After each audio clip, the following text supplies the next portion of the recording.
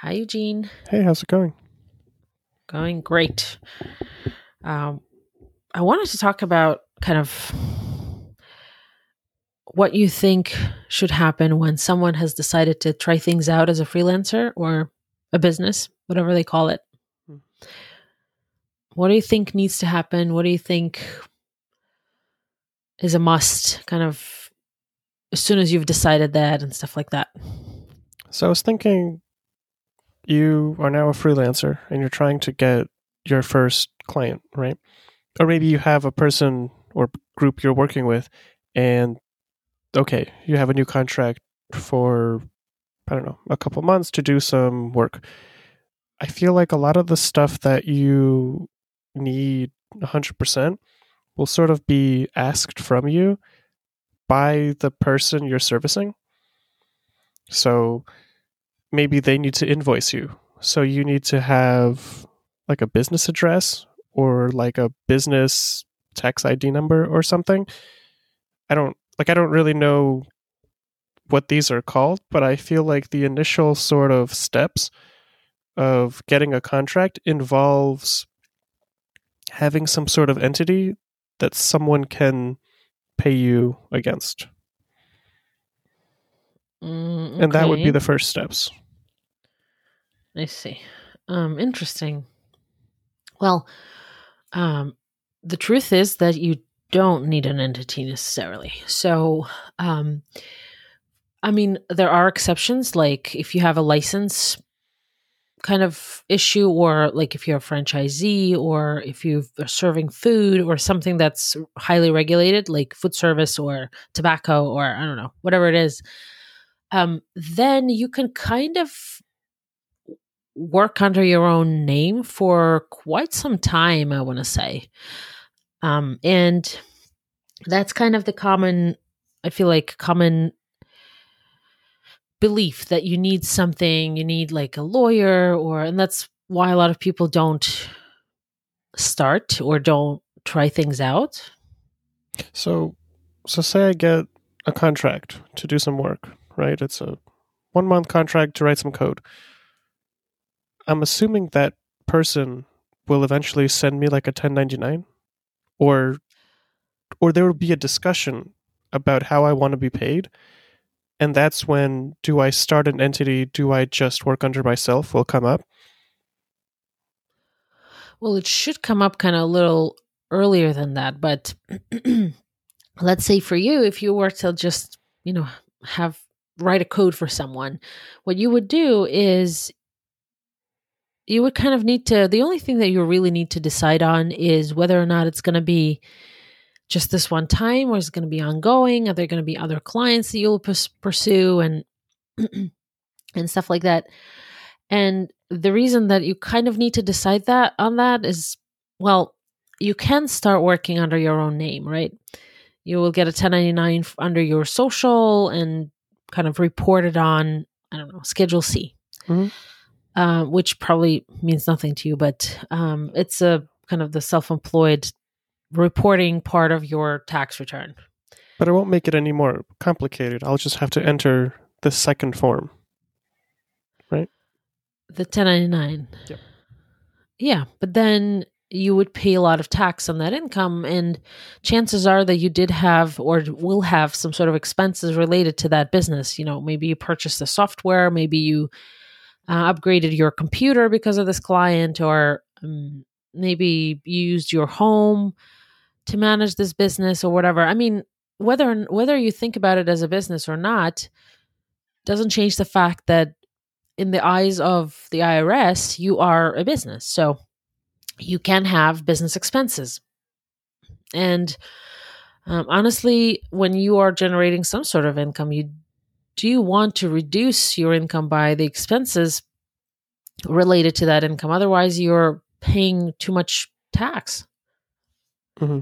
So it wouldn't be tax beneficial to just pretend that it's another W 2.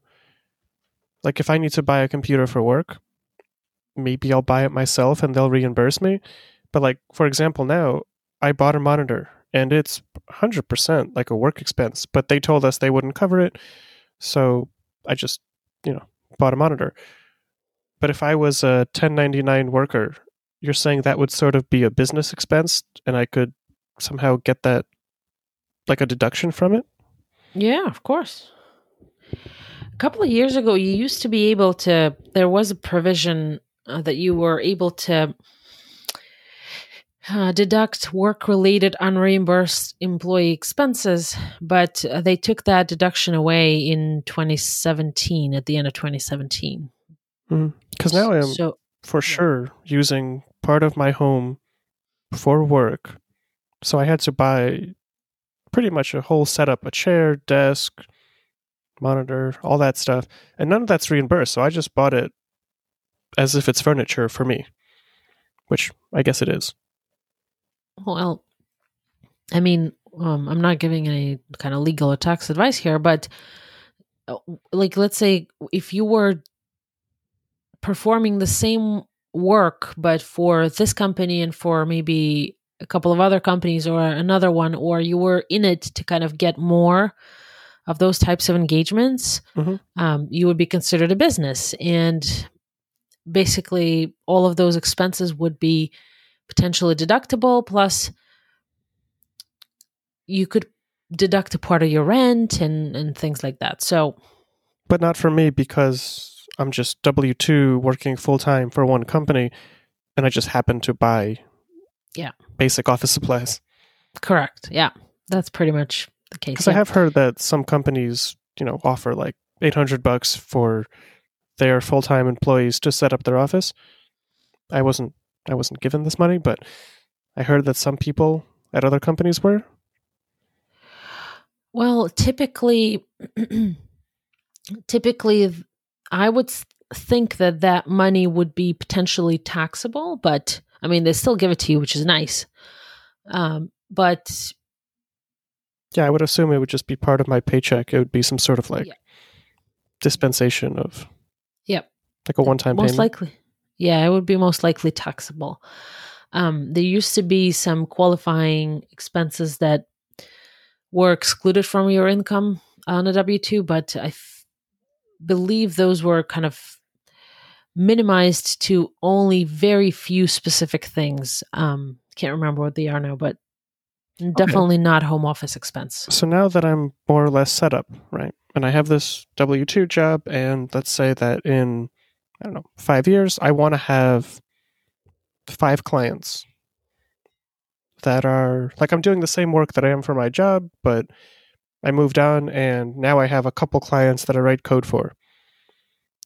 I have to do something different now? There's a better tax strategy? There's definitely a better tax strategy. I mean, there is a ton, which we won't be able to cover in one episode, but what I kind of wanted to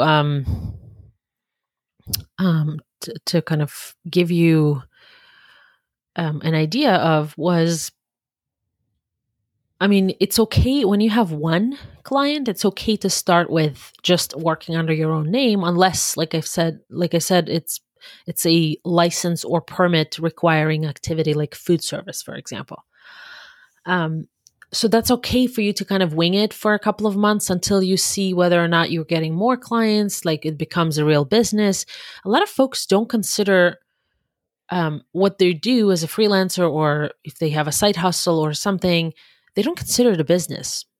So they don't treat it as such. And that's, I think, where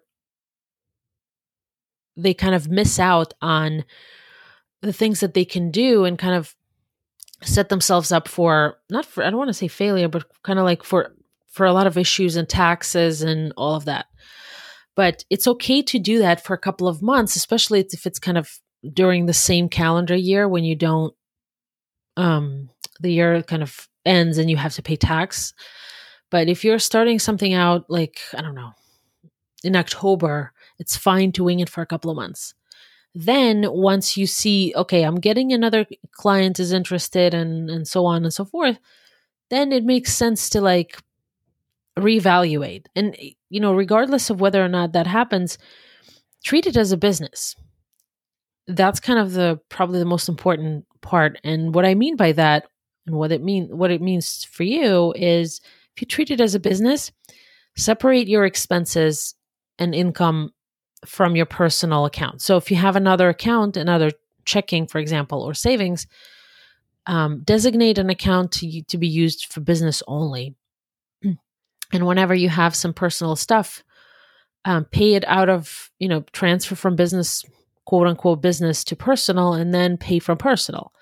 That's where a lot of people kind of get themselves into like a lot of issues because, I mean, think about it from the IRS perspective. If someone is a freelancer, right, and everything happens in their own like bank account, personal bank account, and they have, I don't know, meals expense, for example, right? So they go to a restaurant and they meet with a client. I've had a client who only met with clients at like restaurants because that's how you would interview, let's say, an event planner, right? You would eat together, you would discuss stuff, and like a lot of those meals are tax deductible. But then if it all happens in the same account as your personal restaurant, then the IRS would say, well, how do we know? Since everything is mixed up together, how do we know that it's specifically business? We're going to assume that it's actually personal. And then you have to like prove, oh, I met with this client. Imagine if that happens 10,000 times a year.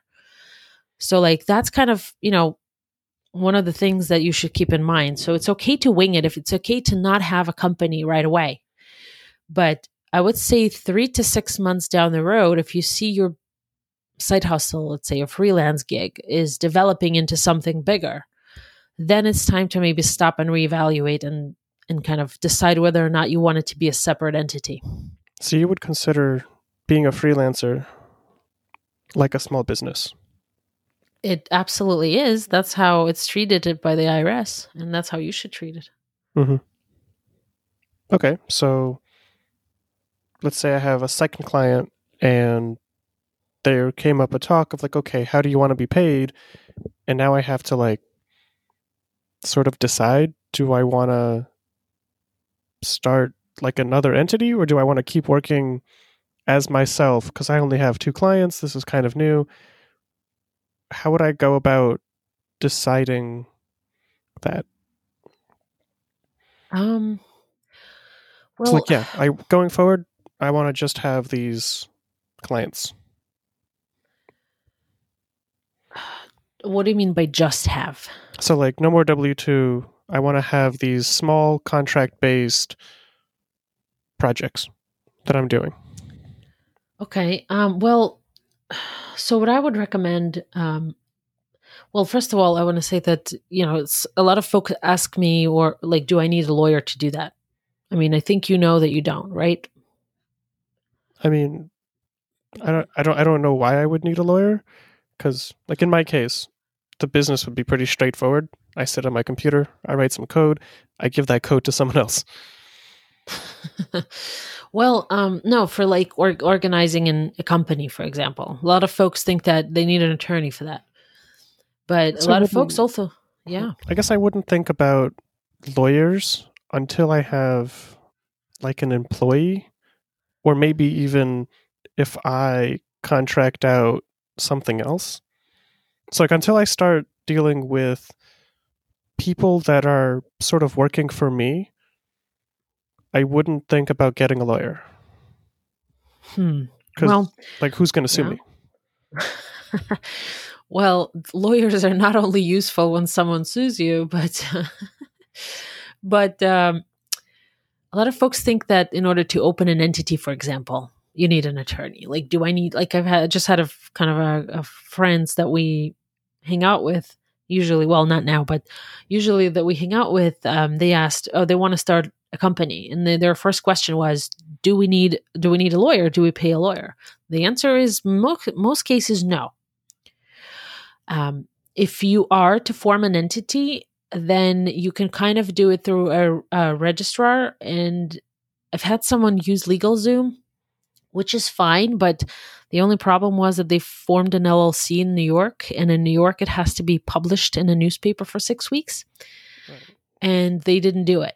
And that's kind of a risk. I don't know if the LegalZoom told them and they didn't pay attention, or they didn't tell them, you know what I mean? Like, but I mean, you need that requirement just sounds like a joke.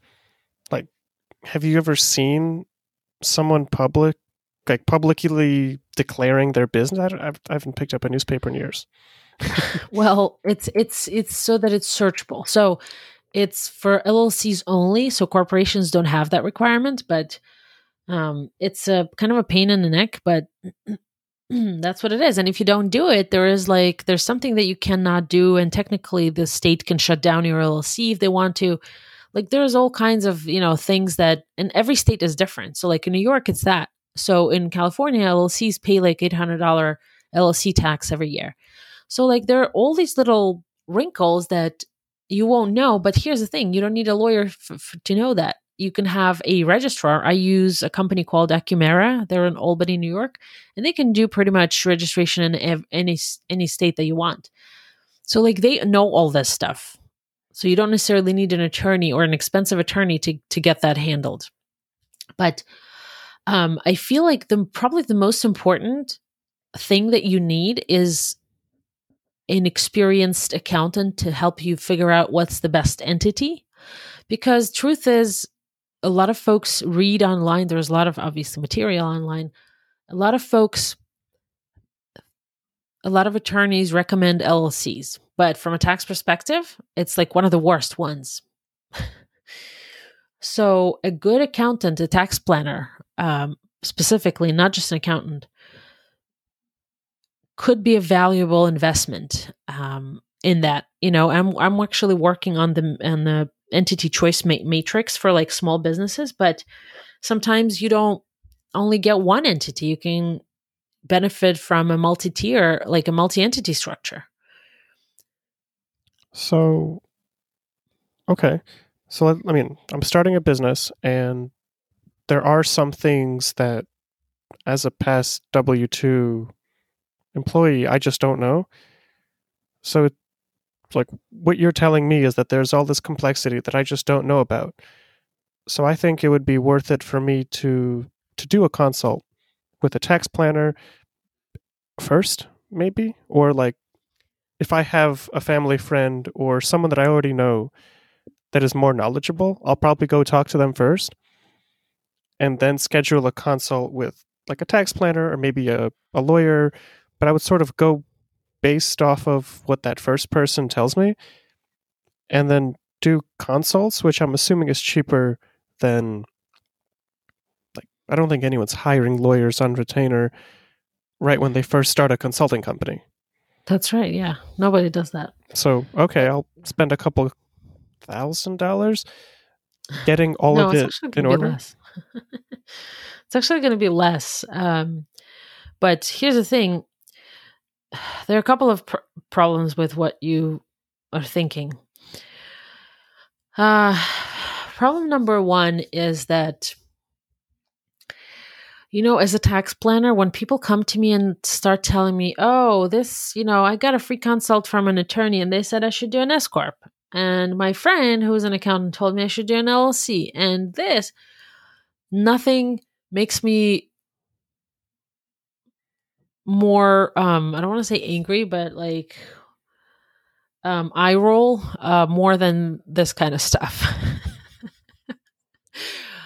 But that also tells you that people don't really care about that side of the business.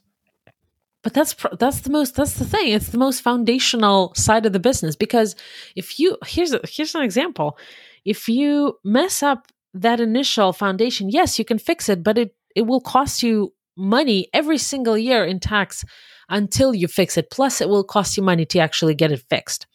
And I'll give you an example. I don't remember if I talked about this on the podcast, but I had a client who was a certain structure for many years, for 20 years maybe, and had an accountant. And I was doing some other work for this guy, like a controller type work. And I was telling him, you should give me your tax business. And he was like, well, I'm getting a really good deal from the accountant. I was like, fine, that's your choice, whatever. And one year in December, I said, do you want me to take a look at your tax returns, for last year? And he was like, sure. So I did. And sure enough, not only did I find that he could have deferred about 40 grand of tax money, deferred like for, I don't know, 10 years maybe. But he also, the accountants who were giving him a good deal, basically messed up so that he overpaid about $80,000 in tax. And who knows, that's only for that 1 year.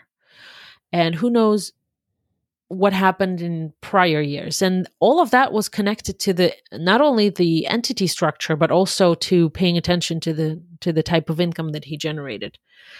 So I think it's kind of important. It's important, but it's also one of those things where you start a business and you're so focused on doing the business part of it. And at least in America, it seems that the tax code is overcomplicated to where large corporations that have the budget to have lawyers and accountants just on staff, they can benefit from the changing tax and legal environment, but smaller businesses, they just don't have the time to schedule these consults or pay the money to keep up with the tax and legal environment. Well, yes and no. Yes, kind of, but then no, because for most of my clients who started out as tax planning clients, for them, it's actually cheaper to have me involved because I basically pay for myself in a sense that I give them so much in tax savings, and not just tax savings, savings from other places like their own business, that it's cheaper for them to pay me even my high fees because they still get a return on investment of at least 200 to 300%, and oftentimes much more. Right, and they use you because they see value. But how do you even go about knowing if you could be doing something different? Like for me, I could start a consulting company, have 2-3 clients, I write code for, they send me a 1099, and okay, I just decide my hourly rate, and that's enough to live my life, and I might not be motivated to seek out this advice because I don't even know it's out there. Correct. Yes. And that's kind of why I'm, writing a book, and I launched a membership because specifically of that. You don't know the danger in tax and accounting and the back office side of every business. That's, I think, is the most foundational and important one, is the danger is that you don't know what you don't know. And that's why, I've been making a nice living doing tax planning, because people don't know, and then they end up paying a lot of money to get it fixed. But then all of those mess ups from prior years rarely can be recovered. So that's why we're talking today. That's to educate people, to give them ideas, to make them think about, what do I not know and what do I need to kind of figure out? Because to be honest with you, traditional accounting firms who are, the traditional hamster wheel kind of getting as much clients as you can, getting the work done as a conveyor belt kind of thing, they don't really talk about that a lot. They don't have time for that. They don't have time to spend with every client making sure that their taxes are minimized legally. Telling someone to charge some personal stuff on their business is not a tax strategy. Do you think that these big companies are just avoiding liability? They're just doing it the ultra conservative way without like diving into the client's personal situation? Like they can just have cookie cutter, okay, you're going to fill out these forms and we're going to do your taxes this way for everyone. No, it's not. That's not kind of why and how it happens. It's basically because in order to make a decent living, well, accounting has been sort of quote unquote commoditized. It's, and people think that people look for a good but cheaper guy, right, or girl, or whatever.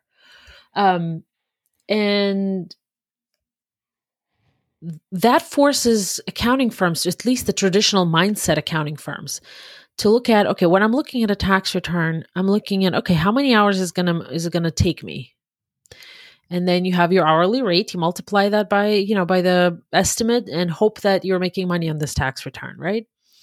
So that mindset of providing people with what they need as opposed to what they want is not a winning proposition for neither for accountants nor for clients. Because think about it, people hate doing their taxes, right? They hate thinking about it. They hate the fact that they exist, that there's this side of the business that they have to deal with. Everybody goes into the business because they love what they do, or they see that there's potential to do something that's different to make money or whatever. And then when you as an accountant provide something that people need, it forces people to kind of bargain with you, to price shop, and so on and so forth, right?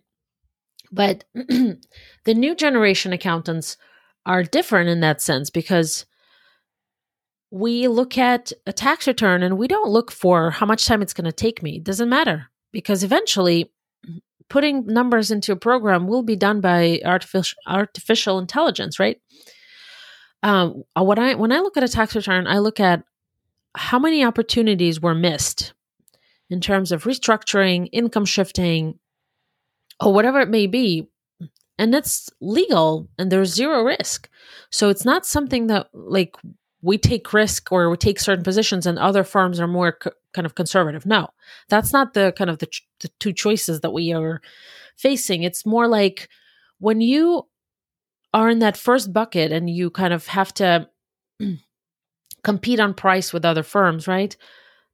What ends up happening is, in order to build or create the life that you want, decent living. We're not talking about like luxurious, super luxurious living, but decent living for yourself and your family. You have to take on 200 to 300 clients to make that happen.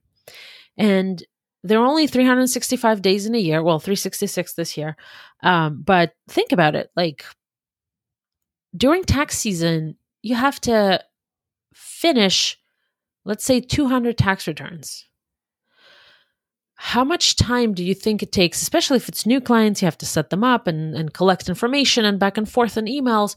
That takes a huge amount of time. You don't have a minute to stop and think, what can we do for this client? Which is why services like mine are much higher, much more expensive. They cost much more, but I actually limit the number of clients that I'm taking on. Currently, I have a wait list. So I'm not taking on any more clients because I don't want to sacrifice quality to get more money in the door. So it seems that you're just trying to do a different job. Like you don't want to compete with the cookie cutter people that do your taxes. You want to offer a different service. So you're basically no longer competing with the bigger accounting firms that just do your taxes or, whatever it is they do. You want to offer a more specialized service, but there are also less people that even know that this service is available.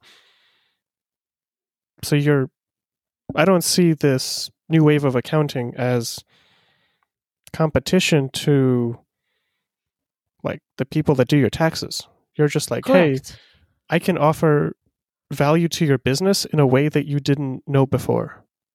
Correct. That's exactly what it is. And so for like tax planning service, it's a standalone service. So yes, you can have it as kind of an onboarding process of you as a client, but you can also have it as a just a standalone. So you don't have to leave your current accountant. So that's exactly what it is. I don't compete. I don't really have competition because, there was a research a couple of years ago that showed that there was about 700 clients per tax preparer in the US. And that's only the people who actually use an accountant to prepare their taxes. And think about it, 700 people per tax preparer. That's insane. So you might just not want to do that. Like you are choosing to do a different job. Correct. And I almost see it as independent. Like, who cares what the people that are doing your taxes are doing? You're providing this other service that you think is adding value. Well, correct. So I, going back to kind of the overall topic for today, basically what happens is, if you like that most important decision in terms of the entity and all of that you make, it may cost you a little bit of money in the beginning, but realistically, it actually will save you a ton of money later. So you can use a regular preparer for the years that you kind of are growing your business so that you can save money. But then once your business is at a point where there is some strategic planning involved that would save you actually money every year in tax, that's kind of what you should do. And, a lot of people, like you said, they don't know that it exists, but that's why I'm doing the podcast and wrote a book and, launched a membership, because people need to know that they can cost themselves anywhere from $3,000 to $25,000 just on that service. Once they, let's say, are in business and they're like, oh my God, I'm paying so much money in tax. How can I do something about it? Well, a tax planner and something like a cleanup, or in the books or whatever, can cost you, the cleanup alone can cost you $2,000 to $3,000, right? For the QuickBooks, for example. But the tax planning, my plans start at $5,000 and go up to $35,000 if there's enough savings. So there's always this return on investment kind of situation, right? But all of those other years that you cannot get back any money, in tax, like, you just wasted all of that. So just something for people to know that it exists, that it's out there, that it's not just to Google, this thing and be done with it. No. So could there be an argument for switching from like a W-2 to a consulting type business based on like tax savings? So, yes, but also just a little disclaimer that technically you can't just kind of switch and work for the same company. No. I mean, as far as the worker is concerned. So I'm on a W-2 now. Mm-hmm. I could schedule a consult and be like, hey, if you do the same work you're doing every day and you put in some extra time actually getting these contracts, because, I interview once, I have the job for as long as that company is okay. Mm-hmm. You could have a convincing argument that says, okay, you can work the same number of hours and have X tax savings if you're able to find the clients and have it be a consulting business as opposed to a W-2. Yeah, absolutely. So W-2 is the only W-2. Let's say there's no other investments or anything going on, right? Mm-hmm. So W-2 is the only scenario where you can and should do your own taxes and using TurboTax or H&R Block or whatever it is, because there's not much tax savings you can do. I mean, yes, there is something called a conservation easement. However, it's one of the tax strategies. However, it's a highly risky strategy, and I personally don't use it and don't offer it, just because it makes sense for people who have high W-2s and they really can't do anything about the shifting that income to somewhere else. But that's with the W-2, you really don't have an opportunity to save much money on tax. However, just keep in mind that when you are on a W-2, 7.5%, roughly 765, but roughly 7.5% of your Social Security and Medicare is paid by the employer. Right. Like, there are benefits for working for a company on a W-2, like my healthcare is cheaper, I get a 401k, like all that stuff. Yep. So it is easier for me to think about.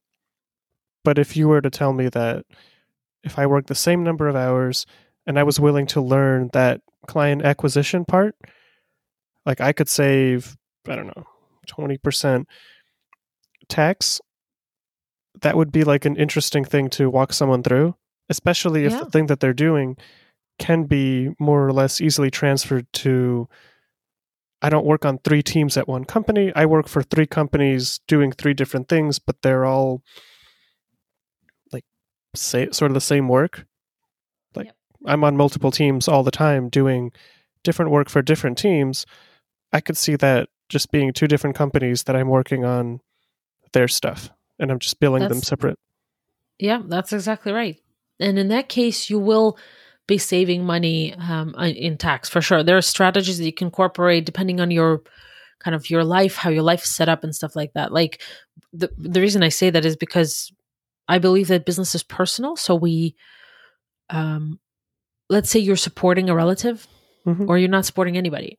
So if you're supporting a relative, there are income shifting strategies that can be incorporated if you are a freelancer and have your own company, whether it's an LLC or a corporation or whatever it is. So there are things that you can do to reduce your taxes kind of proactively. But like I said, it requires a kind of a whole new mindset of the accounting service. And I would guess that you would have to charge much more for your work, because when I work for a company, I'm assuming that company is billing like whatever department or vendor that I am doing work on their end much more than they're paying me. For example, Yes. like if I make $20 an hour, the company could be charging 50 because they have to pay for my computer, my seat, my time, my taxes, all that stuff. Yeah. Hmm. Okay. Absolutely. So there is kind of a balance between like having, kind of quote unquote stability, because we've already talked about the fact that how W-2s are stable or unstable, between that stability and benefits versus kind of being self-employed. But in terms of the tax opportunities, there's definitely much more when you're self-employed. Okay. Pretty interesting. So I guess the conclusion for today would be what? I mean, we kind of started in one topic and transitioned into something else.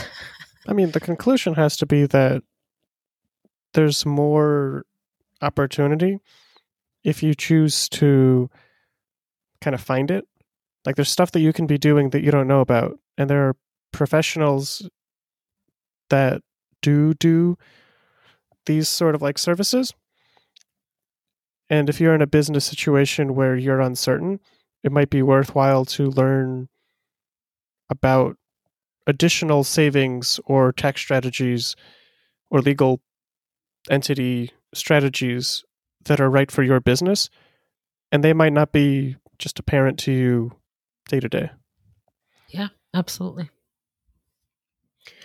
Well, and if you're just starting out, I guess my 2 cents of advice would be make sure that your expenses and income are in a separate account. Even if it's a personal credit card, it's designated, let's say, to only business purposes and stuff. And consider kind of hiring a tax planner to figure out whether or not you should create an entity and what kind.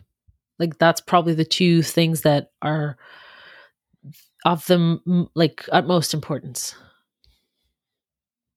Okay. That makes sense to me. Good. Good. All right. So I think we'll wrap up for today. Yeah. See you next week. See you next week.